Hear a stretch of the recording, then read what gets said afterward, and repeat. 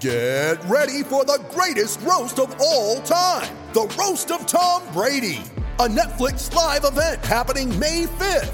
Hosted by Kevin Hart, the 7-time world champion gets his cleats held to the fire by famous friends and frenemies on an unforgettable night where everything is fair game. Tune in on May 5th at 5 p.m. Pacific time for the Roast of Tom Brady, live only on Netflix.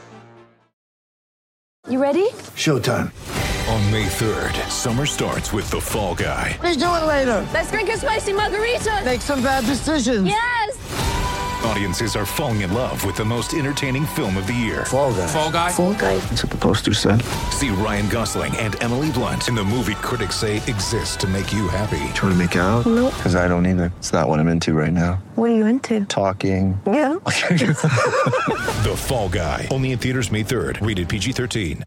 With threats to our nation waiting around every corner, adaptability is more important than ever. When conditions change without notice, quick strategic thinking is crucial. And with obstacles consistently impending, determination is essential in overcoming them. It's this willingness, decisiveness, and resilience that sets Marines apart. With our fighting spirit, we don't just fight battles, we win them. Marines are the constant our nation counts on to fight the unknown. And through adaptable problem solving, we do just that. Learn more at marines.com. This episode is brought to you by Shopify. Whether you're selling a little or a lot, Shopify helps you do your thing, however you cha-ching. From the launch your online shop stage, all the way to the we just hit 1 million orders stage. No matter what stage you're in, Shopify's there to help you grow. Sign up for a $1 per month trial period at shopify.com/special offer, all lowercase. That's shopify.com/special offer.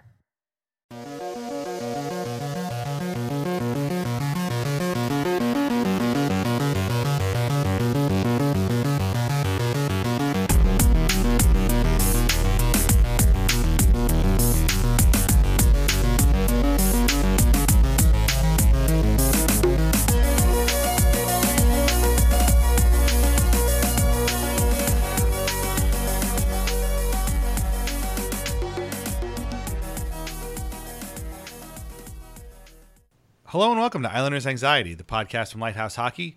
My name is Dan Saracini. Joining me this evening via Skype is my friend Michael Leboff. And Mike, another July 1st has come around, and another very weird day for the Islanders. Good, Yes. bad, we'll talk about it, I guess. They've made a real I don't know, a habit out of through no fault of their own of making weird, like the hockey holidays end up being weird days for the Islanders. And like if you look back to like the trade deadlines of past and July 1st, I mean, think about July 1st in 2007 or 2008, basically. It was after the day Ryan Smith left us. The Islanders were in on Chris Drury and Scott Gomez, and they ended up striking out on both of them to lower the Rangers got them both on smaller deals, and the Islanders then lost Tom Poti, Victor Kozlov, and Ryan Smith, like everybody they had.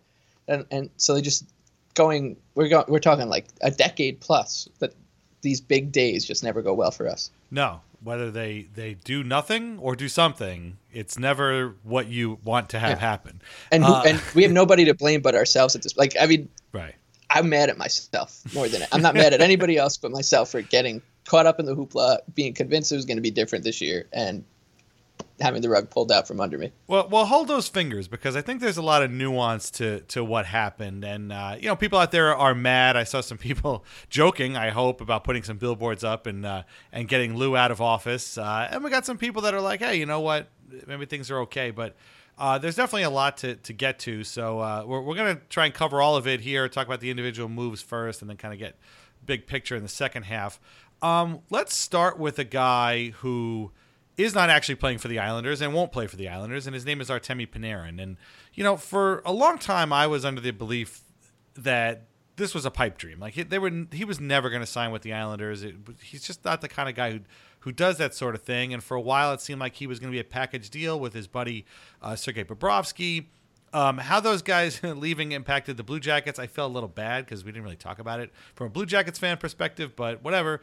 And, it just seemed kind of like, I don't know.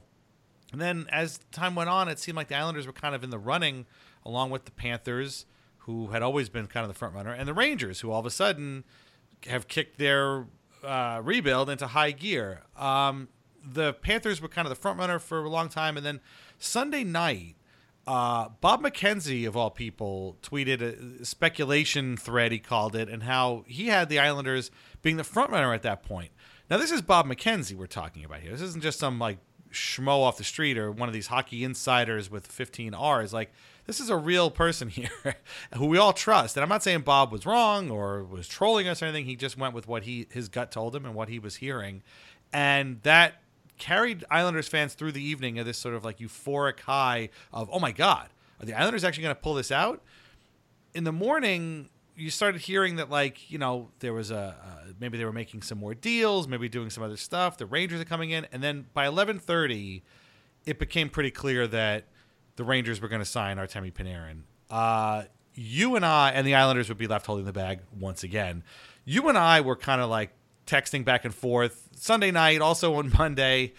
A lot of it was pretty angry or just sort of like depressed. Talk to me through your end, and I'll talk through my end, like where you were during that whole roller coaster, because that's what it was. It was really very much like an emotional roller coaster at that point that ended, of course, with typical Islanders disappointment.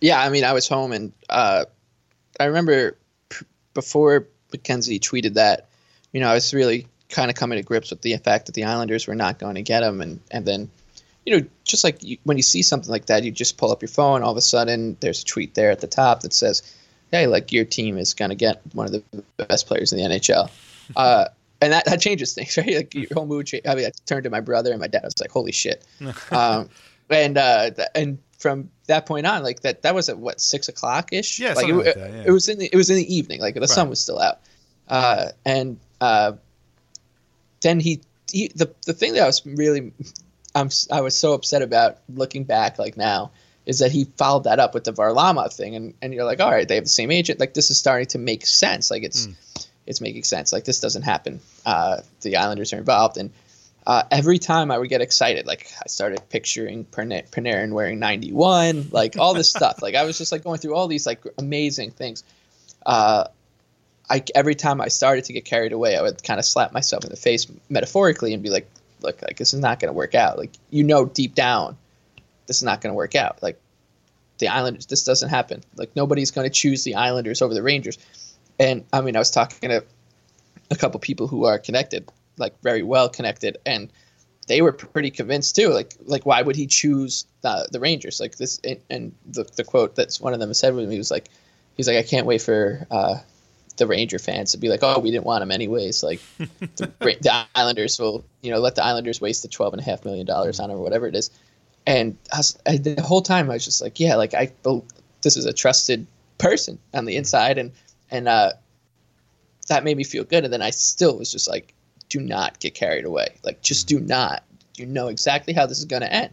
Like it happened to you last year. It's happened to you 20 times over your life. Like these guys do not come to the Islanders. They especially do not come to the Islanders over the Rangers. They do not come to the Islanders over the Maple Leafs. They do not come to the Islanders over the big market. Like why would anyone choose it? And you know that deep down. And I was still like, you know, meandering about. I was in the yard. Beautiful night, smiling, and still like reminding myself on the other shoulder was the like the bad devil saying like, do not, please, like whatever you do, just do not think about Artemi Panarin taking a one-timer from Matt Barzal, because as soon as you do that, he's going to be taking a one-timer from Mika Zibanejad, and it's going to be saved, and then Kaapo Kakko is going to score on the rebound, and that's what happened. Yeah, it just the things that make it. I was thinking about this, like obviously the fact that he chose the Rangers over the Islanders, and apparently there were factors into it. The Islanders did offer more. $1 million more, or $1.5 million more at least, but apparently it seems like his fiance/girlfriend, kind of felt better about playing in Manhattan rather than Long Island. There's always that specter of the arena thing. We don't know how much that's going to play into it. The fact that he signed with the Rangers is obviously a huge problem for the Islanders. Like if he'd signed with the Panthers, we wouldn't be that big a deal. the fact that he took less money is, again, I mean, I'm mistaken. I might be mistaken, but I feel like they also offered John Tavares more money than he took from the Leafs, and he was their own captain. So it's the thing that I keep getting back to, and we'll probably talk about this more, later too, is that, the issue isn't that the Islanders' money isn't green. Like, it clearly is. I mean, and it's very much appreciated, trust me, that Scott Malkin and John Ledecky are willing to shell out this kind of dough for these people. But the fact remains that the Islanders, like you said, are never going to be the top choice for these types of free agents over a team like the Rangers or the Leafs or whatever, like these big market teams with a big, advertising opportunities and things like that these guys want. The Islanders are never going to beat those guys, even after Belmont is built and is gorgeous and beautiful and all that stuff. The only way the Islanders are ever going to get like marquee guys is to draft them and develop them and keep them. They can sign free agents, but the free agents are always like these sort of 31-year-old Andrew Ladd types who are just looking for a final payday and a place to live with their family, or like 20-year-old guys who are looking for a place to stay. The marquee guys are never going to come to the Islanders. I think think about, name to yourself the best 10 Islanders over the last 10 years, and you're going to do it, and you're going to be like, how did these guys all end up on the Islanders? And it's going to be either through trade or draft. Basically, yeah. And then when they get here, whether through trade or draft, they love it. I mean, we're going to talk about one of them in a second who loves it clearly a lot. But yeah, this is just, it sucks that it's the Rangers. It sucks that he's exactly the type of player. That's the other thing too, is that like my feeling was that the Islanders were kind of going into this too quickly, the free agency too quickly. I mean, they had a good season last year, but I mean, they're still not quite at contender level yet. The problem is that Panarin is available, and Panarin is exactly the type of guy they need. I mean, he's a game-breaking frontline forward. I mean, who couldn't use that? But particularly the Islanders, that would literally elevate them to another level. The Rangers are still a rebuilding club that just happens to have Artemi Panarin on it now. And so that's what makes it hurt too, is like this guy would have been absolutely perfect. And now they got to go out and find another one of those guys someplace else. That really kind of sucks. Yeah, it sucks on a whole another level. And I mean, it's going to be another thing where people are going to talk about a surface level, like the big picture media are going to look at it and be like, it was just someone choosing the Rangers over the Islanders. And you're like, well, there's so much, the reason we're so upset, and they're going to say, oh, you shouldn't be upset about that. Who wouldn't choose it? And the reason we're going to be so upset is because we had Bob McKenzie, who never would do that. Right. And I mean, I was trying to explain to a couple people, as the most Islanders part about this whole thing is we had two Bobs. one Bob, it said the Islanders were the favorite and kind of backed up that notion with who it was. And then we had the other Bob, and the other Bob was right. Like in the morning when and the funny thing was, as much as I trust Bob McKenzie, when the second Bob came in and said that the Rangers are signing him, I was like, it's over. It's over. I will totally believe him. Yep. Than over McKenzie at this point, because like the signs. I mean, and go fuck yourself, Jimmy Vesey. Like how about that? Like the whole Jimmy Vesey thing ends up coming full circle with the Sabres and them, and just another guy who chooses the Rangers. Yeah. Like he gets drafted by a team, ends up on the Rangers. Adam Fox, same thing. Like these guys just end up in the Rangers' lap, and that's what ends up clearing the space for them. There's no way they don't trade Kevin Shattenkirk at some point too. Like another guy who Sure, the Coyotes will just be like, yeah, no, we'll take him. Whatever. Absolutely. Yeah, we'll just put him down there. Having said all that, I've seen people say like, well, we're going to boo Panarin like we boo Tavares. I mean, the guy made a choice. And like, if I was given that choice too, I can't guarantee I wouldn't pick the Islanders either. And at the same time, like, yeah, you can get on Lamoriello's case for once again not closing the deal, but $12.5 million is a lot of money, bro. Like, that's a lot of dough. And, what else do you want from the guy? I mean, they wined him, they dined him, they probably showed him the blueprints at Belmont, and hey, the guy just picked another team. What can you do? I mean, it sucks, but what can you do, And it sucks for us because next year, if there's, I don't even want to think about it, but there's going to be a big free agent, and if the Islanders are in there, you just have to think, oh, well, he's just going to use the Islanders to get the Rangers to bid higher. That's the other thing too, is like, was this even like a real thing? Was this just leverage? But that's a whole other thing. So the that was really early. I mean, we all kind of knew the other Bob, as you were saying, that was about 11:30, and at that point, I agree with you. I knew it was over, and we thought, okay, well, I actually tweeted like, oh man, Lou's going to do something really stupid now to make up for it.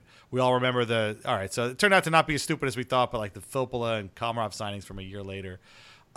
But it actually was way worse because 4 hours went by. The Islanders didn't do anything, and free agents got snapped up all over the place, some on deals that we should all be thanking God the Islanders did not sign them to. We're going to talk about them in the second half, too.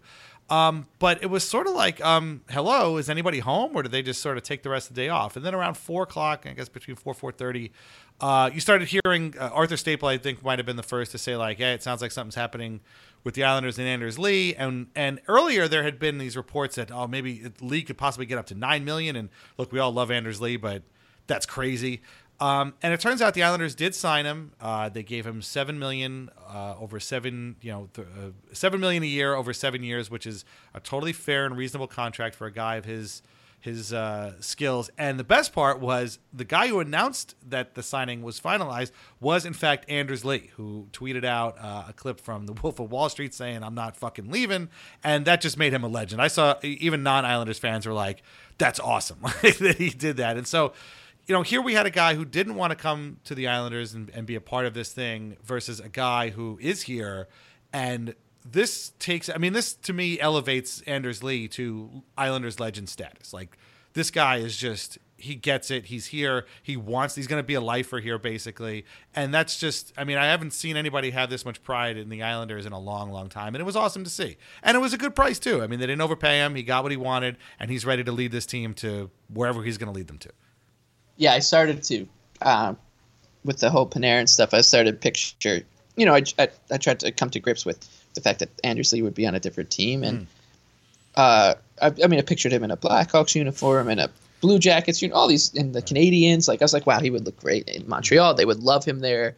He's just a guy who will do whatever it takes to win. And, I was sad, but I was also like just so happy. Like, if he was going to get $9 million from the Canadians, like that would be amazing. God bless you. Good for Anders. And so many people, when that rumor popped, like everyone was like, "Oh man, I'm so happy for Anders Lee." And like, then when on the other side of the coin, so we get to the lows of the Panarin stuff, and the Islanders are basically left, as you put, like holding the bag. And at that point, it seemed like it was pretty much a foregone conclusion that Lee was walking, and nobody had ever indicated otherwise. And you're just like, this. Now I've started to picture him, and I wasn't getting mad at him, but I was just getting mad in general. Like, I was like, oh great. Like, when the Canadians come and I see Lee there, and I'm just thinking like, wow, we should have just signed him on, in February, like when we had nobody else nipping at his heels. And then that lasts like 20 minutes, and it's just how the Islanders got its status quo. Like, I think when we'll talk about what happened with the goaltending, but in general, I think the Islanders went into July 1st and came out of July 1st as basically the same team. The way they got to and from that point was a ridiculous ride. Yeah. Like, just a ridiculous, like the lows I felt, the high, the tweet, like you said, like from Lee, and the fact that you just feel that chills, like those chills down your spine, that this guy gets what's going on here and knows what we feel as Islander fans and wants to win for us, basically, because there's no other reason. Sure, yes, he's getting paid handsomely, but like you could easily just walk away from this, and he could have got paid handsomely elsewhere. Right. But he gets like there's something to what's going on with this franchise, and so you get those shows, and I don't want to call it a high because it wasn't, it wasn't a celebration. It wasn't like the Islanders went and solved all their problems, but they could have come out so much worse than they did. And the fact that they didn't, like, and it was him, and the fact that he's now on the track to being one of these one jersey legends, like those guys, there's just so few and far between as we experienced last year. Like, it's awesome. I just want to go give him a gigantic hug. Yeah, it had occurred to me that, like, when the numbers finally came out, and you knew it was okay because you didn't see a lot of people going, "Wow, that's stupid." Like, you know, it was fine. And it occurred to me that the Islanders essentially slipped on a banana peel and landed on the exact contract that they probably should have given Anders Lee 6 months ago. You know, just give it to him, and it would have been fine. But he's definitely. I mean, again, he's taking this Islanders pride thing and he's really made it his life work in a way. And afterwards, the comments that came out were really awesome. I want to pull up Dom's story here that we have on the site. And, you know, again, he had the tweet, and then his agent was like, Anders didn't negotiate with anybody. Like, he was never going to leave. You know, he took some calls, I guess, but the idea that Anders gave his agent, Neil Sheehy, was, you know, I want to work it out with the Islanders. I don't want to leave. And so he said there was never a moment on this free agency day where it was even a possibility that Anders was going to leave the Islanders, no matter what else happened. That type of fake news fries my bananas, which is a new phrase to add to our lexicon for sure. Anders Lee said the most important quality in a teammate is loyalty, and he meant it. And yeah, that was basically it. And, you know, Anders said later on, like, you know, he was never going to, he wasn't negotiating. Renaud Lavoie from Montreal said, yeah, I mean, he heard the teams called and they were told, no, we're not negotiating. We're talking with the Islanders. So this is just awesome. And this guy, it reminded me too of the picture of Lee and Trotz having coffee that, remember, surfaced on like Reddit a few months ago. And I'm like, these guys must have been talking. Apparently Lee was totally happy waiting for the Islanders to sign Panarin, and then he would come in after, so they would have gotten them both. I mean, if that isn't the most loyal thing you've ever heard from a professional athlete, I don't know what is. Like, yeah, sure, go out, sign that guy who's going to score 50 goals for us. I'll wait. No problem. I mean, are you kidding me right now? That's awesome. And it was for the first time, I think, in my relationship with my fiance. Like, she called me yesterday because she knew I loved Robin Leonard, to like kind of just give condolences, and she wasn't totally into the whole details. Like, I couldn't like explain exactly how the whole thing shook out. Yeah, I know, right? But she's like, and I was like, still can't. It's a day later. I still can't explain how the whole thing. And I was like, you know what? They got Anders Lee back, and she's like, yeah, but you know, do you ever think like, why do you do this to yourself? And it really shook me because that's the first time she ever really asked me that question. That's not me, the wisest thing anybody's ever said on this program. Exactly. And I didn't have the answer then, but then when I hung up and then I read those quotes, I was like, that's why I do it. You know, like because we do, like, there are these guys like Anders Lee and like even like Jordan Eberle to an extent, like these guys like Lubomir Veznovsky, Evgeny Nabokov, like these guys get here and they see it and they're like, no, it makes sense. And if we can convince more people, I mean, you can go back to the Dynasty guys too. Like, there's obviously something to this whole hell that we experience as Islanders that like makes it worth it. And we have another one just like, oh, well, you know, if you listen to this guy, you think that this is the best existence in the world. And I mean, that was just, I can't wait to build him a statue. Yeah. Oh, for sure. And you know, the weird thing too is that, like, you know, all of the things that you think would keep Panarin away from the Islanders clearly don't bother guys like Lee and Eberle and Nelson and Bailey and these other guys who, like you said before, like could walk away and get paid anywhere. But like, you know, the 2 arena thing, the playing in the suburbs thing, oh, the traffic, nobody likes it. But like, these guys know what it is. Like, they get what's underneath all of that kind of inconvenience, and they want to see it through. And that's what we do too, you know. I mean, it's a metaphor for us. Like, we see the the losses and the disappointments, and we're still here, and those guys are still here too, doing what they do, and it's pretty inspiring. And you know, I said it before, any team should be proud to have Anders. You know, the most frustrating thing of the whole thing was explaining to Canadiens fans back when it seemed like, you know, there was a 2-horse race to sign this guy, why Anders Lee is a good dude and why you would want Anders Lee, because they were like, oh, I don't want to pay this guy all this money, he doesn't do anything. And I'm like, this is one of the best people in the league. Like, he's literally a prince among men, and your team, your hoity-toity, snooty team, would be happy to have this guy. And, you know, and so he's our guy now. So screw you, because we'll keep him, and he loves us, and we love him. It's the perfect way to put it. I mean, like, the guy, and you think, like, even going further, like him, you said it perfect, like him and Trotz, like Barry Trotz. Right. if you name the 5 most respected people in the NHL at this moment, Barry Trotz is probably among them, maybe number 1. Right. And he gets it. Like he knows. He's the one who keeps saying on the island. Like these guys keep saying it on the island. I think Neil Sheehy might have said on the island, and I'm like, this is becoming a rallying cry. Like, yeah, it's something special is taking place on the island. Yeah, it's weird. It is weird, and the fact that Trotz like latched onto it within a year is awesome. You know, yeah, like in 3 months, all of a sudden he's in the Capitals dressing rooms talking about Long Island, and it's the strangest thing, and it when you come out of yesterday and you're just like all confused. I felt like I was beat up.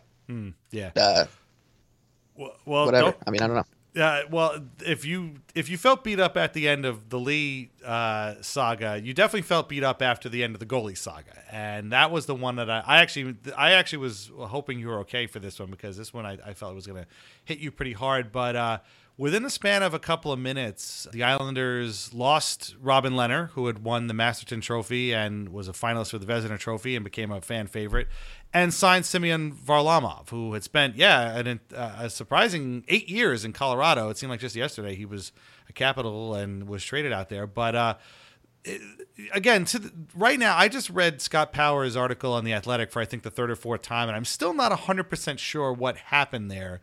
Everybody's got their own story. It seems as if Lehner, the Islanders offered Lehner at some point a 2-year, $10 million contracts of $5 million per. Lehner called it an ultimatum. He said the Islanders, he wanted more term. That was the term they gave him, and basically said, take it or leave it.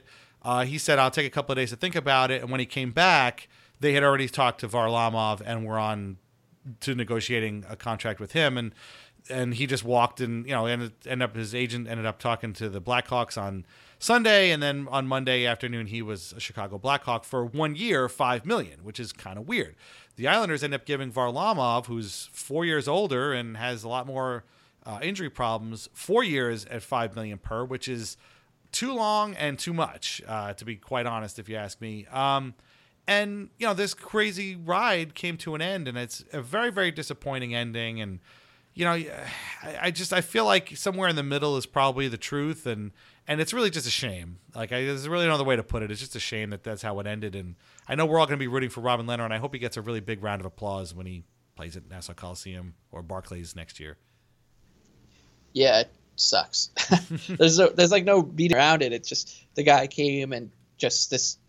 I've never seen an outpouring of emotion from Islander fans in one direction. Like everything was so positive with him. Like you sure they're popular players, but they're still going to be detractors in whatever in the nosebleeds of a Coliseum. Where like this guy sucks, like he doesn't work hard enough or whatever. And there was none of that with Lehner. Like everybody loved him for good reason. He's a super super brave dude, and it sucks. I think it's just going to take some time to like kind of come to grips with it, because if for someone who was here for just one season, it feels like he was just our guy, and he was taken away in like a weirdly I don't know. It felt like like you said, nobody's telling the truth. It doesn't seem like, and which sucks, because if someone had just said it, I mean, my understanding is, look, the goaltending market's volatile. Smart teams are not going to give big term. I shouldn't say smart teams, but the teams, big market teams that don't need to, aren't going to give big term to goalies who are unproven. And Lehner had a great season, but there is obviously baggage there. And unfortunately, you have to, if you're running a business, you have to say it. Like, no matter what team he was negotiating with, there was somebody who was going to be in that room saying, can we trust this guy with 2 years? Can we trust this guy with 3 years? Can we? Dom, I think, put it perfectly. Like, you got to negotiate with a player like that, a player with past mental health or addiction issues, like they have an injury. It's sad, but it's like just the honest truth of it. And I think his agent probably misread the market. The Islanders gave him the deal that they were going to give him, and Lehner obviously thought he probably could get a couple more years out of the open market. Didn't happen. At that point, it was too late. Then the cherry on top was the 4 years to Varlamov. Like that's what's Yeah. always that's what's going to keep me up at night. Is like if and I get the whole Sorokin thing. So I was expecting 2, maybe 3 years. Like this guy's going to play here this year with Grice, then next year with Sorokin to be his mentor, and then the year after that to be his backup if it works out. But then the fourth, I mean, it's just if I don't know, and nobody's on the Islanders side is ever going to tell you the truth of what happened. Right. The comments at Lighthouse Hockey are kind of a scary place on days like like July 1st and the trade deadline. But I was reading them, and it was kind of funny how people kind of came to grips with the idea of losing Leonard and signing Varlamov, and I was like, all right, fine. And then it was like 4 years. Well, I guess it's not that bad. They're bringing him in to mentor Sorokin, who's a friend of his, and be like a Russian compatriot. And, people kind of begrudgingly letting it go. And then when the dollar value came out and it was like, oh, fuck this. I can't $5 million. We're giving this guy $5 million a year for 4 years. And the guy we liked just walked away from a 1-year contract for the same money. Like, that's ridiculous. And so that was really soured everybody on it. Yeah. I think if you look at it as a pure player A, player B thing, it's probably not going to be a drastic change. Like this Leonard goaltending is so hard. It's just so hard. Like if you're just looking at just strictly player performance, but that's not what we're here to do. We're here to be fans, right? I'd always rather root for Robin Leonard than Semyon Varlamov. For sure. Yeah, right. So like that's the whole disappointing thing is like we had this guy, and you just didn't need to Galaxy brain it, and they did, that's what really sucks. And the thing, Lamoriello obviously spoke to Trotz, and he spoke to Mitch Korn, and he spoke to Pierre Greco. Like they signed off on this deal. Nobody. Lou Lamoriello didn't just show up with Semyon Varlamov to the Coliseum and be like, "Hey, this is your new goalie this year." Everybody is in on it, to some extent or the other. I don't think they just signed off on it. I mean, Lou said today in his conference call that they tried to trade for Varlamov last year. Right. Yeah. Exactly. And these guys have always been high on him. So, at that point, it's like, all right, well, I think maybe on paper it's a step back. Again, Varlamov has a history of injuries, groin injuries in particular. But maybe they feel like with their system, they can, kind of resurrect him a little bit. And then I thought to myself, well, I don't. This just sucks because, Robin Leonard's moving on to another team, and I guess you're just going to have to live with it. But, like, I would really hate for him to get, like, lit up by a very undisciplined defensive team like the Blackhawks, and for people to go after that 1 year, well, that was clearly an outlier or a one-off thing, and this guy just isn't that good. And it's like, no, he was pretty damn good this year, and then he has ended up playing in the KHL. Like, I don't want that to happen. I want that guy to be successful, but it seems like they had Varlamov in their minds for a long time, and that's just really weird. I don't, when his name started to pop, and I'm like, what the hell? Like that, if you had listed, all 60 goalies who played an NHL game last year, and you said, all right, can you rank them 1 to 60, the most likely to play on the Islanders next year without even looking at the contracts? I'd be like, Semyon Varlamov. He's a goalie in the NHL, but I can never see him being an Islander. He's just always been out of that, universe. And not with Cam Talbot and Anthony Stolar is available. Exactly. But the other thing too, and we have to address it, is a number of years ago, Varlamov was involved in a domestic violence dispute. The details are very gory. You can read them in many, many places, and at the end of the day, he was found not guilty by a jury, and in fact was awarded an award from a judge based on the evidence and stuff like that. This is going to be a hot button issue now for 4 years apparently, and it's not a great look for the Islanders, who are always so high on character guys. One thing I do want to say is that it's a very sensitive topic, and it should be treated as a sensitive topic. And if people aren't cool with rooting for Varlamov as their team's goalie, then that is their right. And you maybe tweeting or commenting like that they should just get over it and isn't going to help. I promise you, that is the exact 100% opposite way that this should be handled. If you're cool with it and you're okay with the guy being your team's goalie, then just be cool with it. And if people aren't cool with it, they're allowed to not be cool with it. And you know what? I'm frankly not cool with it, but we're all stuck. We're all Islanders fans, and now we're stuck with this guy for 4 years.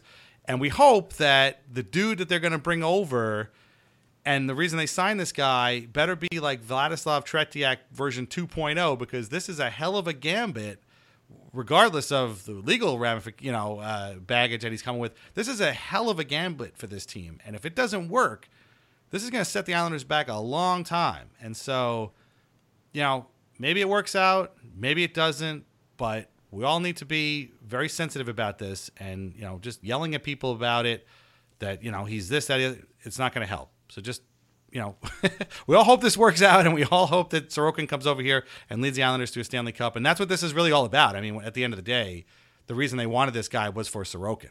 So This is it. This is where we're stuck now.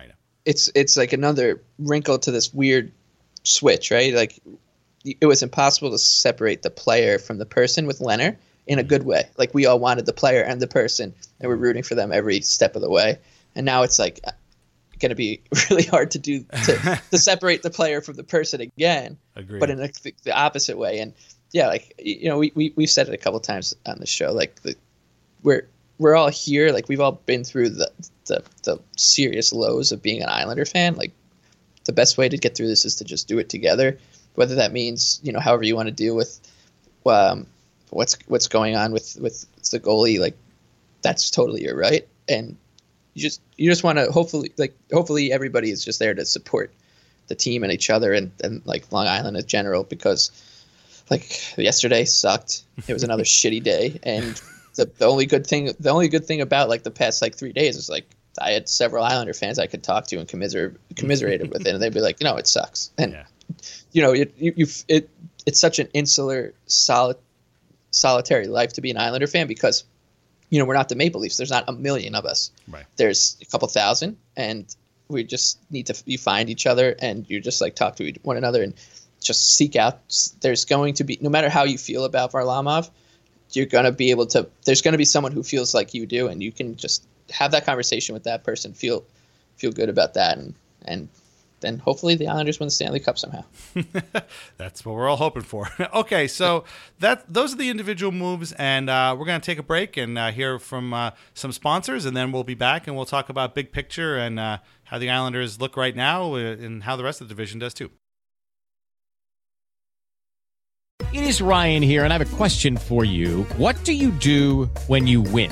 Like, are you a fist pumper, a woohooer, a hand clapper, a high fiver? I kind of like the high five, but if you want to hone in on those winning moves, check out Chumba Casino. At ChumbaCasino.com, choose from hundreds of social casino-style games for your chance to redeem serious cash prizes. There are new game releases weekly, plus free daily bonuses, so don't wait. Start having the most fun ever at ChumbaCasino.com. No purchase necessary. VGW. Void where prohibited by law. See terms and conditions. 18+. This podcast is sponsored by Ramp. Are you the decision maker in your company? Consider this. For the first time in decades, there's a better option for a corporate card and spend management platform. Meet Ramp, the only corporate card and spend management system designed to help you spend less money so you can make more. Most corporate credit cards offer points as incentives, but those points amount to less than their worth in real cash value. Ramp's business cards offer you cash back, real money in your pocket. Plus, you control who spends what with each vendor. And Ramp software collects and verifies receipts automatically, which means you'll stop wasteful spending and close your books in hours instead of days. Businesses that use Ramp add up to 5% to their bottom line the first year. If you're a decision maker, adding Ramp could be one of the best decisions you've ever made. And now get $250 when you join Ramp for free. Just go to ramp.com/easy. Ramp.com/easy. RAMP.com/easy. Cards issued by Sutton Bank and Celtic Bank, members of FDIC. Terms and conditions apply. July 1st was not kind to the Islanders. Obviously, Anders Lee being the big silver lining, big, bright, square-jawed silver lining of the whole day. But, when I took a step back and kind of looked at how everything shook out at the end of the day, my outlook started getting a little bit better. Without question, objectively speaking, the Rangers and Devils are going to be better teams. They were already better at the draft. I mean, they got Kakko and Jack Hughes. And the Rangers had picked up Jacob Trouba at that point, and obviously now they have Panarin. So it goes beyond saying that those two teams are going to be good this coming season. How good, we don't know. I don't think the Devils are still a playoff team, but you never know. They do have PK Subban now too. The Rangers, I think, probably have a pretty good chance of being a playoff team as long as Henrik Lundqvist doesn't literally fall apart. But then when you look at the rest of the division, I'm just not high on the Kevin Hayes signing at all for the Flyers. I don't think they're that much better than they were last year. Also, the probability is high that they do something really dumb and trade somebody who's good for nothing. The Penguins, I think, are probably just right where they were. They signed Brandon Tanev, to a 6-year contract. He's okay, but why 6 years? I don't know. They also traded Phil Kessel for Alex Galchenyuk, who will probably be scapegoated the way Phil Kessel was. The Capitals are exactly the same. They lost Brett Connolly. They actually traded Andrei Burakovsky, so if anything, they might maybe gotten a little bit worse. And who am I forgetting? The Blue Jackets are clearly worse than, say, lost half their roster. And the Hurricanes are the same, basically. I mean, they swapped out James Reimer in for Curtis McElhinney, who signed someplace else. So, I mean, when you look at it that way, I don't think the Islanders are in that bad a spot. Like you said, they're more or less the same team that they were last year that got 103 points. The problem is, A, as Lou Lamoriello said, they're not going to sneak up on anybody anymore. And B, they still need the same thing. They still need a third line center.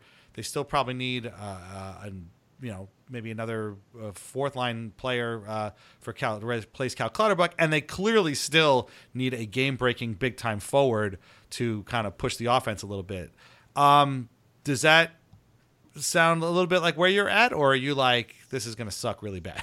Yeah, I think a good practice to get into if you want to know like winners and losers, and this is I guess a little self-serving because of what I do for work, but if you look at the outright market in the betting markets, these betting markets are incredibly efficient, and they'll tell you the Rangers shortened, which means their odds got better. Basically, they're more likely to win the Stanley Cup, from 80-1 to 30-1, which is a huge shift. But that that probably means that somebody probably just smashed them and bet them pretty big, and they had to adjust, and the odds makers are expecting more Ranger bets to come in, so they protect themselves. That some places have them like 40 or 50-1, and the Devils are 30-1 too, which really surprised me because they were also 80-1. I think the Subban's a popular player. Sure, people probably saw good. that. Yeah, exactly. Yeah. But if you look at the Islanders division right now, like the Flyers, 40-1, the Blue Jackets are 60-1, the Islanders are 30-1, the Rangers 31, the Devils 31, and then you got the Penguins and Capitals, both very popular teams, are 20-1. So what it's telling you is this division is good. I don't think there's no clear favorite. There's no team that like the Lightning in this division. So it's still there. Like the Islanders still aren't. Next year, no matter what people tell you about regression or whatever, like the Islanders can still be good. Like regression happens on an individual basis. And Valtteri Filppula, for example, like he's not on the Islanders anymore. So if Valtteri Filppula regresses next year, that's not going to have any effect on the Islanders. So Noah Dobson, for example, was not on the Islanders last year. So the Islanders defense isn't as good, or their defenders from last year aren't as good as they are this year. It doesn't affect Noah Dobson. He's still there. He's new to the team. And I think you hit on it, right? So they have serious needs. They're the same needs that they had from basically the trade deadline that Lou Lamoriello, was it after the deadline or was it after the season ended where he admitted, like, this was on me, we needed more pop up front? Oh, that was after the season. And Trotz was like, we need pop up front. Yeah. Right. So these, I don't know how, like, but the trust level definitely has been diminished on the front office, but they know it. And you hope that they're still like, the window is still there. This division is still for the taking. Like this, who's better than the Islanders by that much in this division? And it's really not that many teams. Right. If they can get a score, like, and right. if they can maybe get, like people keep bringing up Brian Boyle. And so if the Islanders sign Brian Boyle, like you slot him and Cizikas as your two bottom centers, and you have Brock Nelson and Matt Barzal, like if you just looked at those four guys, you're like, how many points does this team get? You're like, that's decent. That's a decent group of centers. Yeah, Boyle is definitely an upgrade over to Filppula. Right, exactly. This is a team that is not bad, at least, you know, and that's all you have to be in the NHL, frankly. And they have the good coaching. Their defense is in really good shape. I was going to say the coaching staff coming back is an enormous thing for the Islanders. Like that is probably the biggest thing, really.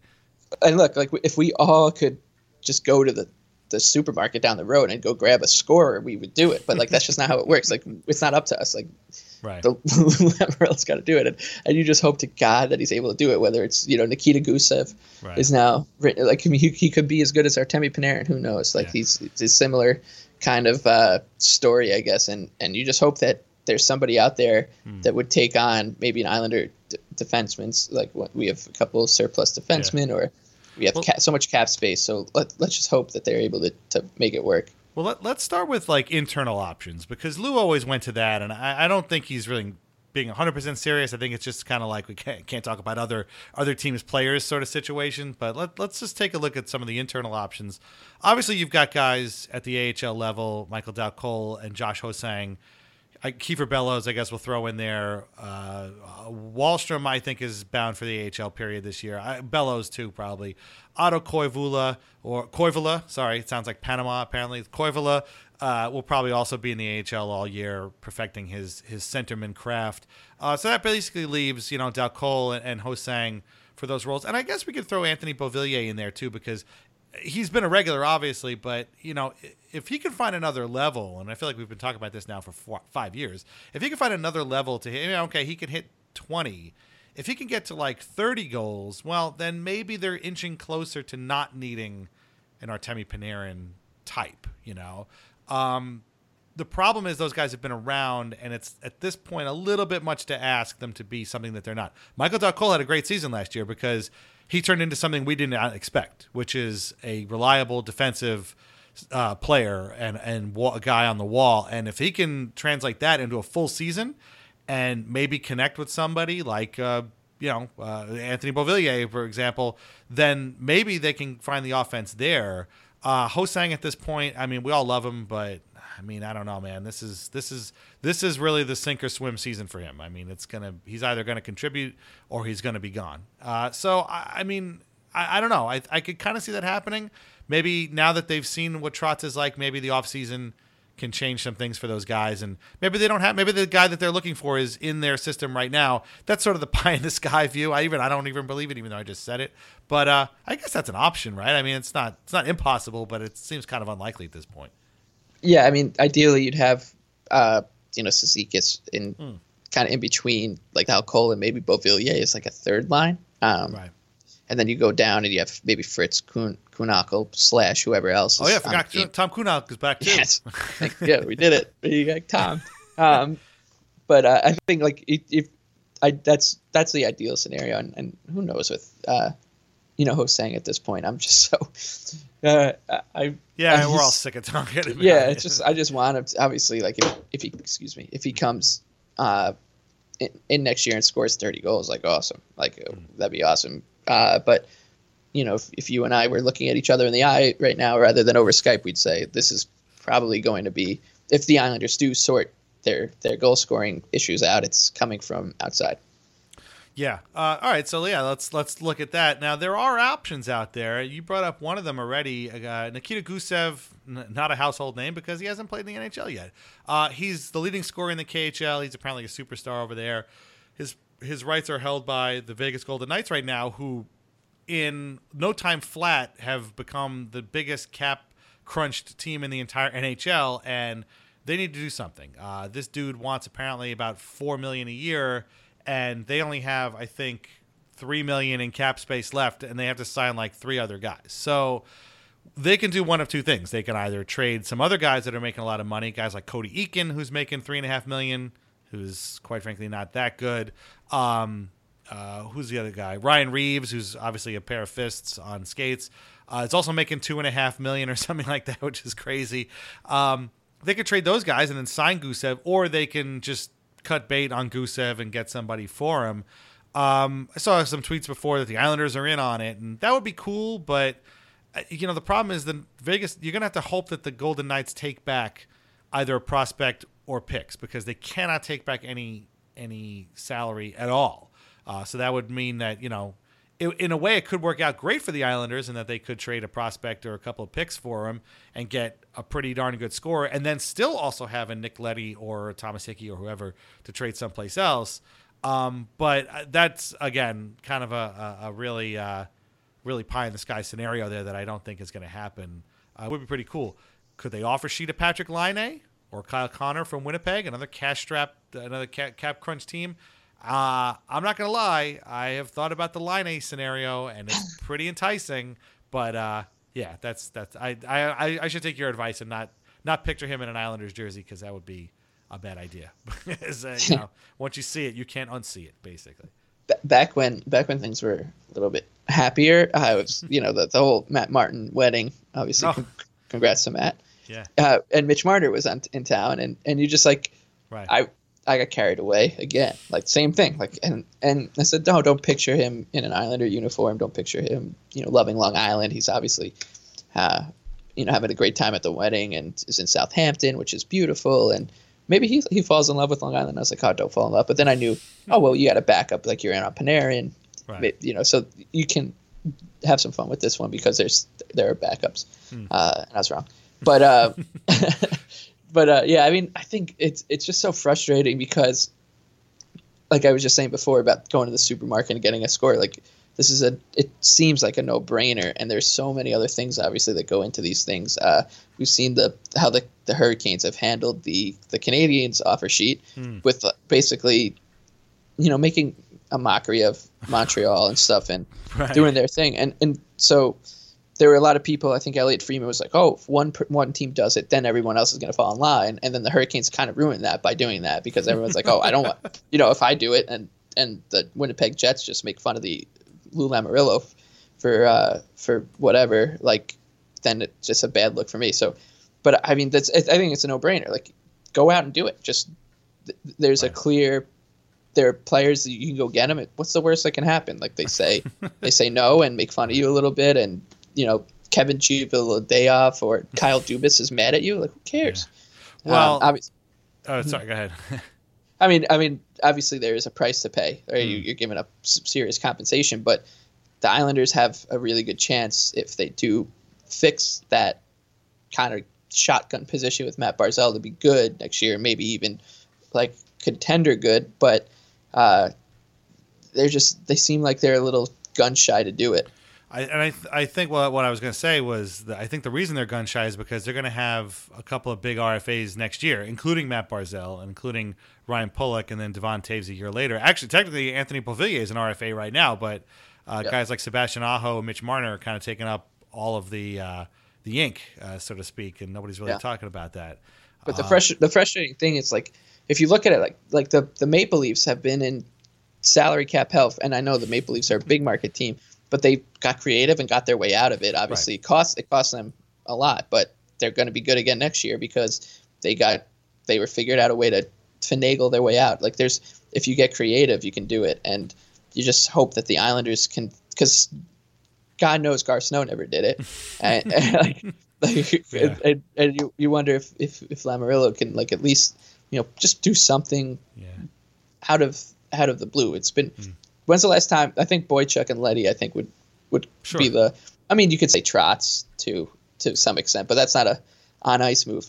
Right. And also, he was out there. Like we all know he was out there. And there were only so many spots, and there just hasn't been one of those moments in years, and the Islanders are desperate for one. Yeah, I was DMing with a friend of mine on Twitter, and he was like, "Yeah, I'm not sure if it's possible Lou doesn't have it anymore." And I was like, well, Garth Snow never had it. So I guess Lou used to have it, and Garth Snow never did. So look, Mike Milbury never. I mean, this is the best we've had in a long time, no matter the shortcomings, unfortunately. Yeah. I mean, there are options out there. The Leafs, if you didn't already hear, traded Nazem Kadri and a couple of guys to Colorado for Tyson Barrie and Alex Kerfoot, who's kind of like a Kadri type player. Before that, they had made a really weird move with imagine the Islanders and Rangers making a deal like this. Basically, the Leafs and Senators both had defensemen who were kind of sketchy, but were making too much money. Nikita Zaitsev on one end, Cody Ceci is going to be an RFA, and he needs a contract. And he's got arbitration rights, I guess. So they swapped those two guys, and somebody else went somewhere other. There's a draft pick there, and I've been hearing for years now about how Cody Ceci sucks. So I'm kind of hoping that he continues to suck as a member of the Maple Leafs. But a lot of it was done to clear up cap room, basically, so that they can sign Marner. And at this point, I don't know what their cap situation is, but I mean, I think at this point it's pretty safe to say that they will sign him, which will unfortunately be a real another disappointment for Islanders fans. But I mean, that was probably even a bigger pipe dream than Panarin. There are options out there, and I feel like this is the kind of thing that it's going to take a while. And I'm glad you brought up the Leddy Boychuk trade, not because Leddy is potentially traded again, but because both those happen on the eve of training camp. And I feel like this is one of those situations where that could happen too. Like, it could seem like the Islanders are coming back with essentially the same exact team. I mean, I'm sure they'll sign a third line center at some point and probably somebody else. But, we could be getting to training camp and be like, well, it's the same old team. And then all of a sudden, boom, a trade is made. And then there's another guy and you're like, oh, I never even thought of that guy. So, that could happen. Maybe there's a trade tomorrow. I mean, we have a knack for making these things happen out of thin air after recording podcasts, so you never know who's going to be on the team by the time you listen to this. But, there are options out there, and I'm not trying to push Nick Leddy out the door. We all like Nick Leddy, but he is the most kind of liable to go. Again, Thomas Hickey, I'm definitely not pushing out the door because we love Thomas Hickey. But, again, with a defense that's kind of, ready with a bunch of younger guys, they seem like the most expendable, quote unquote, so to speak, or most tradable, I should say. So there are things out there, but Lou's going to have to find one and hope it works. And I'm kind of surprised Brandon Saad didn't get traded again by the Blackhawks, because he's a guy who could be up there too. But we just have to wait and see, basically. Yeah, it's a helpless situation. I mean, this whole thing that's why July 1st for teams like us is terrible. Because you know what, I won't lie, like there was it the 30th, whatever night that was, Monday night or Sunday night, I was up all night, like I was having dreams and checking my phone. I'm like, oh, you know what, maybe someone had tweeted that he made his decision at 1 a.m. Eastern, which would make 0 sense, but I convinced myself there's a chance, so I'd take out my phone and look at it and put it away, fall back asleep. Bobrovsky made his decion late Sunday night too, apparently. So yeah, and I just kept waking up in the middle of the night, and when I woke up in the morning and saw nothing had happened, I was like, you know what, go to work, and we'll hopefully by the time you get there, it'll probably happen while you're in the tunnel, but by the time you get there, hopefully he's an Islander. And all my friends who and I'm not saying, like, I mean, I know there are a lot of really good Ranger fans who are diehard Ranger fans, but they weren't worried. They were not worried at all. Like, this wasn't their franchises. This was a franchise altering thing, and I felt helpless. And that was the point I was trying to make. Is like, we're in a helpless spot, right? This is not up to us. We can't do anything about it. So we just got to hope to God that when news breaks, if it breaks, it's good news, and that the Islanders have acquired somebody or offer sheeted somebody and made their team better. And I'm surprised to see the comments on Blackhawks fans, like, again, at the story at The Athletic and even on Twitter, like, they are beside themselves with joy that Robin Lehner became available and that the Blackhawks actually signed him, because Corey Crawford has had some injury problems. And I mean, I thought Colin Delia was good. I mean, we all saw him in that game against the Islanders, where the Islanders ran the Blackhawks out of the building and he stood on his head and I think dragged him to overtime, right? So apparently they were concerned about their goaltending, and all of a sudden a guy who was just nominated, finalist for the Vezina, fell into their lap. And boy, the way they're making comments, you would think that they were Islanders fans. Like, holy cow, I can't believe this guy fell to us. It's like, you guys won 3 cups in the last 10 years. What the hell are you talking about? But that's just how it is sometimes. They weren't worried. They just, this guy, they weren't thinking about their goaltending. It just sort of happened that they upgraded it. And it's like, whoa, okay, we'll take it. So it's so bad. It's just so bad. We're just yeah. What a weird couple of days. Yeah.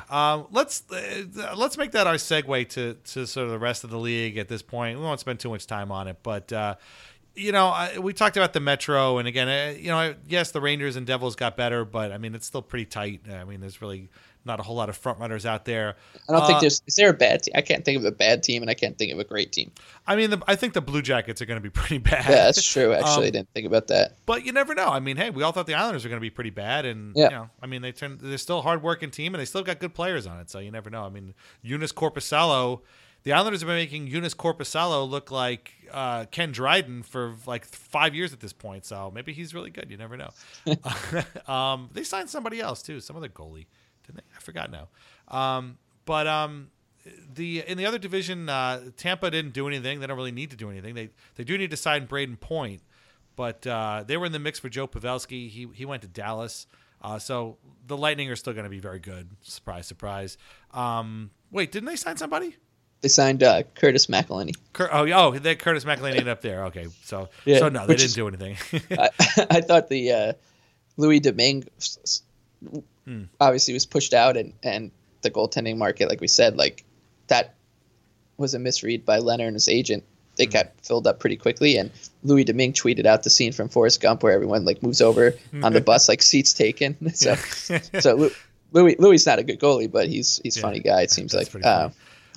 The Panthers gave out arguably the worst contract of the day in Sergei Bobrovsky, who's still pretty good, but boy, 7 years, $10 million a year for a goalie who's like 32. That's a bad idea, dude. And I know Luongo just retired. Happy retirement to Roberto Luongo, Islanders legend for all the wrong reasons. Great guy, is going to be on Twitter a lot more. But that Bobrovsky thing. They also signed Nola Kari from the Bruins. They got Brett Connolly from the Capitals. They got Anton Strawman, late of the Lightning, and a few other teams. And obviously Coach Q is a huge get for them. So, I mean, if anything, if their big upgrade was Joel Quenneville. I mean, Bobrovsky will be fine, but I could still see that team being fourth best in that conference and missing the playoffs, and that would really suck after they just shelled out that much dough for all those free agents. Who else? The Bruins are still the Bruins. Everybody else in the Leafs, I think. I mean, I can't really say they're better, but I can't really say they're worse. I'm hoping they're worse, but I can't really say that they're better. They're still going to be pretty good. And who else is there? Oh yeah, the Sabres. Yeah, they're still the Sabres. And that's about it, right? I think that's everybody in that division. Oh, the Senators. Oh, and the Habs. Yeah, the Habs trying to get Sebastian Aho. You should read the article on The Athletic if you can by Sarah Sivian about how it seems like Aho's agent kind of made the Canadians think that they weren't going to match because they had no money. And it turns out that they do have some money, and they did match. And so the Canadians after that didn't really do anything. They got a backup goalie, I think, and maybe a depth forward. And they traded Andrew Shaw, who they all came to love for whatever reason. So that's that. I don't know. What do you think? Like, I mean, am I crazy that the Panthers still aren't that good, or they aren't that good? Yeah, I think that division is a gauntlet. So, yeah, the Bruins and the Leafs and the Bolts. I mean, who knows with the Panthers, man? It's because Barkov and Huberdeau and Dadonov. That's one of the best leagues lines in the league. And then who knows if Bobrovsky's good, they could make some noise. The most amusing thing to me is that the Dallas Stars is like I that have is just no idea what they're doing. I really don't, and it's just fun though. It's fun to watch from afar. Like because I could totally see Corey Perry and Joe Pavelski being like a match made in heaven in as like a second line or third line and scoring, each scoring 25 or 30 goals. Joe Pavelski scored like 100 goals last year. Again, he always does that. But I can still see them losing in the second round of the playoffs. Yeah, yeah, exactly. Like, I mean, that's just the strangest. That was the strangest thing when, because Perry. I mean, I actually kind of was like, Corey Perry would be an interesting kind of idea. I'm shocked he's not a Philadelphia Flyer. Like, he's a Philadelphia Flyer. But yeah, I thought Flyers or Predators. I was like, you'll just slide in for Wayne Simmons, and I thought Pavelski for sure was going to the Lightning on like a veteran minimum. He's I'm ring chasing basically thing, and I mean that's weird. The Western Conference is just a disaster. I mean Colorado right now is probably the class of the entire conference, right? Which I think they and the Knights have the shortest, and the Sharks, have the shortest odds. Yeah, they do. And then the Blues, and then, I mean, the Ducks are bad. They have a great goalie, but they're bad. The Kings are bad. The Coyotes have the highest salary cap in the league, and I don't They're like just a bunch of like mediocre players on their Right. team, and Phil Kessel is going to be perfect out there because all he's going to do is score goals and eat. That's it. You know, he's going to be. and he's playing. Yeah, he's playing in an arena named after a casino, which is perfect. I hadn't even thought about that. Oh man, that's even more perfect. Yeah, you're right. The Blackhawks will probably win the West. Like, yeah, just, the Canucks. If you don't think that Bobrovsky's contract is the worst one given out, then that probably means that you think that the Tyler Myers contract is the worst one given out because the Canucks signed him to like a 7-year deal worth like, I don't know, $8 million or something like that a year. I got to look this up now because it's pretty bad.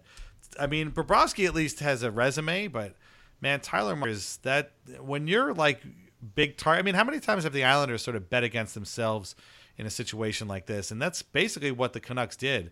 Yeah, Tyler Myers, he's making 5 years, $6 million a year. Like, that's way too much, man, for Tyler Myers. Seriously, I know he's like a monster, but still, like, I don't know. It's so weird that was like the Bobrovsky thing too. In the same vein, it were just like foregone conclusions that these guys were going to end up there.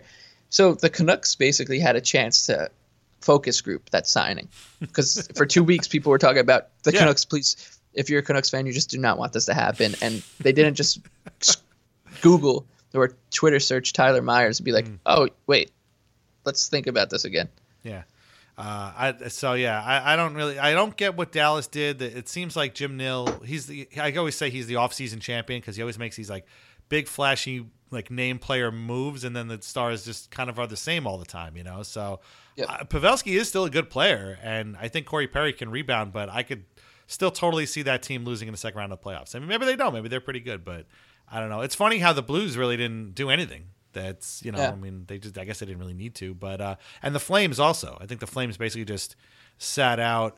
They ended up, the Flames and Oilers swapped goalies basically. Oh, right, yeah. Mike Smith, and Cam Talbot have basically switched places now. And, the Oilers, they signed one guy, and you got 15 guys writing for the Edmonton Journal telling you how great he is and how he's exactly what they need and how he's, gonna really take the edge, the pressure off McDavid, and it's like, no, they're not. I mean, they re-signed Alex Chason to a 2-year, I think $2 million a year contract, and Oilers friends were like, that's stupid. Why would you give that guy $2 million a year? I don't understand. So they're capped out. They still have Milan Lucic. They don't know what's going on. And the Knights we talked about, the Ducks are in kind of a weird spot. The Kings are in a weird spot. The Sharks will probably still be good because they're going to bring back Joe Thornton. Let's face it. And but Colorado right now between Burakovsky and Kadri, they're all in, man. And that's a fun team to watch. And and with McKinnon already, and you want to watch a team out there, keep an eye on the ads. Unfortunately, their broadcast crew is like ear-bleedingly awful. But if you can watch the road games, you should do that because they're going to be very, very, very good. And boy, that happened in like a blink of an eye. It's just all of a sudden like, holy shit, these guys are really good. It's like they finally realized, like as they were going on that run to the playoffs, like, oh shit, Nathan McKinnon is really good, right? And if we just surround him with like a couple of decent people, we'll be fine. And that's what they did. Yeah, it took a while, but yeah. I mean, then they got a good goalie, and Cale Makar basically made Tyson Barrie expendable. Think about that for a second. Like that guy, he's really good. I mean, he was rumored to be traded a bunch of times because he was so good, and they needed to recoup assets, and here he is now. So so it was a weird day. I don't know if maybe there's 4 or 5 teams that actually got appreciably better, but I think 2 of them are the Devils and Rangers, who again got better already just from the draft, and the Avalanche got better, and I don't know who else really did. Really, I mean. So it's just it's a day that I just wish it just could have not happened. Yeah. We came out of the other side kind of maybe net negative and net positive. Who knows how the goalies will play, but it was just kind of a waste of time. I mean, I wish there had been sort of an alternate universe in which 12-15 rolls around. It's pretty obvious that the Islanders aren't signing Artemi Panarin at that point. They announced that they've signed Lee to a 7-year, $7 million contract, and Leonard to a 2-year, $5 million per year contract, and then they just took the rest of the day off. And we all and they actually said, "Okay, we're done, goodbye," and then just left.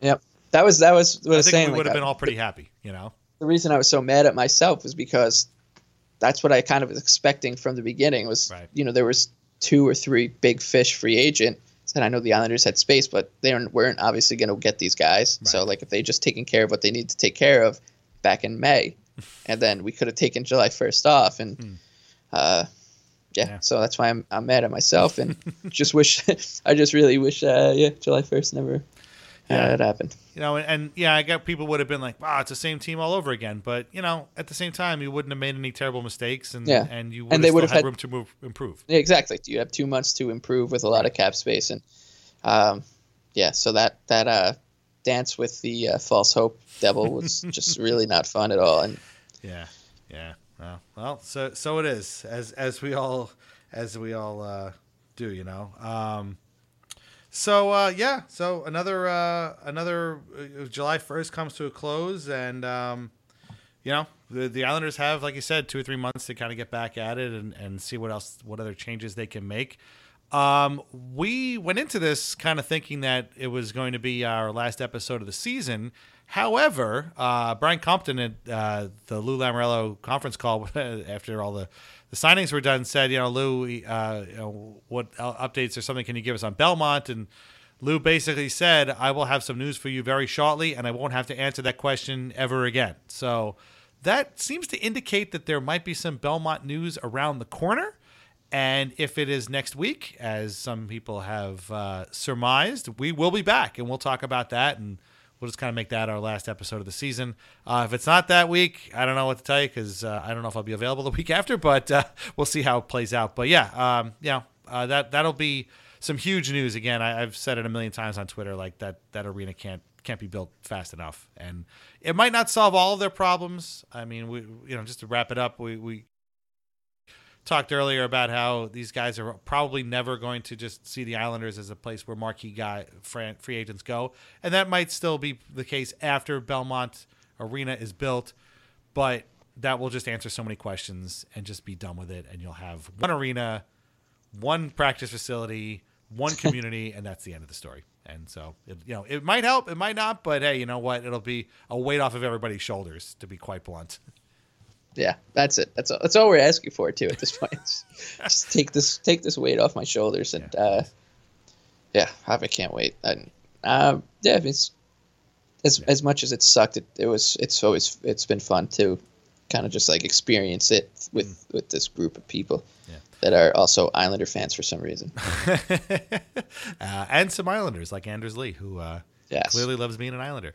So thank you for everybody for listening to us. We'll hopefully be back next week. Thank you for reading Lighthouse Hockey. You should continue to read Lighthouse Hockey every single day. Thank you to Dom for handling all those free agency stories. You did a great job. That stream is basically all him. And special thank you to Mike B. I don't thank Mike enough.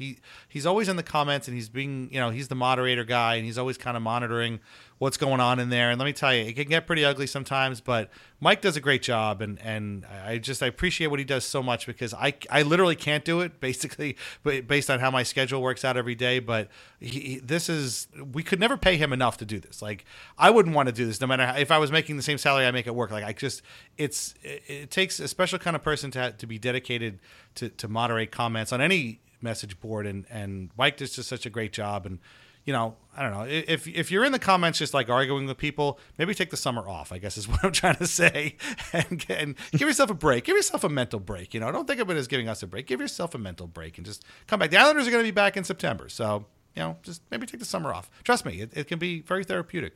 I've done it. Yeah, I was actually thinking that when it all kind of went awry yesterday, and I was like, oh great, it's just tomorrow's episode is going to be just another kind of what happened last year episode where we're just like, oh, fuck it. Maybe we'll be back.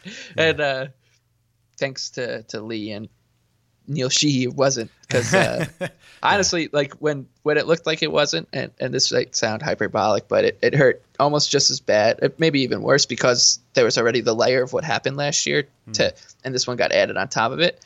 But I mean, it's the important thing is not all hope is lost. So next time you're about to tweet something or comment something, just remember that, like, we're actually there. It's not good. It's not bad yet. Like we have a couple months to sort it out. Sure. Yeah. I mean, the team that exists now essentially had 103 points last year. So, and we still got Trotz. Hey, there you go. I will say this. I agree with what you just said 100%. But I will add that one thing that I am going to be worried about from now until through all of next year, Lou, if you're listening, please sign Matthew Barzal before next July. Like, just please do, because if I hear this, if I see the words Matthew Barzal an offer sheet in any sentence anywhere, I'm not responsible for what's going to happen to me. Please don't do that to me. Just sign the guy. I don't care what it takes. Just sign him to whatever he wants and make us all feel a lot better. Please. Seriously. 30-year deal. Bobby Bonilla him. Yeah. Like, who cares? Like, I don't give a crap. Just do it. Whatever CBA breaking deal you can give that guy, just give it to him, please. But that'd be great. And so thanks, Mike. I appreciate what you're doing, and I don't say that enough. So we really would not be the same without you. Tell everybody your Twitter handle again. It's the Big Lebowski with 2 E's. Follow Mike at the Big Lebowski. Read Lighthouse Hockey every single day. Thank you very much for listening to us. Listen to Dan and Noel's show if you haven't already. They have their thoughts on what happened too. Theirs is a bit more contentious than ours was, but it's always fun listening to those guys. Mike Carver's show was really good today too, and our friend Carrie was on the PT Isles podcast. I haven't listened to it yet, but I'm going to tomorrow during my commute. I'm sure it's great. Carrie's always great. And we will probably be back next week, but keep your ears. I mean, obviously, who am I talking to? You're all going to keep your ears open for Belmont stuff, and if you hear something, we'll do a show about it and hopefully talk about how finally this thing is happening and we can all shut up. The time is ticking down to when we can finally never have to talk about this topic ever again, and won't we all be much happier when we can say that? Thanks for listening. Have a great 4th of July, and go see Spider-Man Far From Home. It was better than Homecoming. It's awesome. I promise you. It's great. Have a great weekend, and we'll talk to you soon. Thanks a lot. Bye-bye.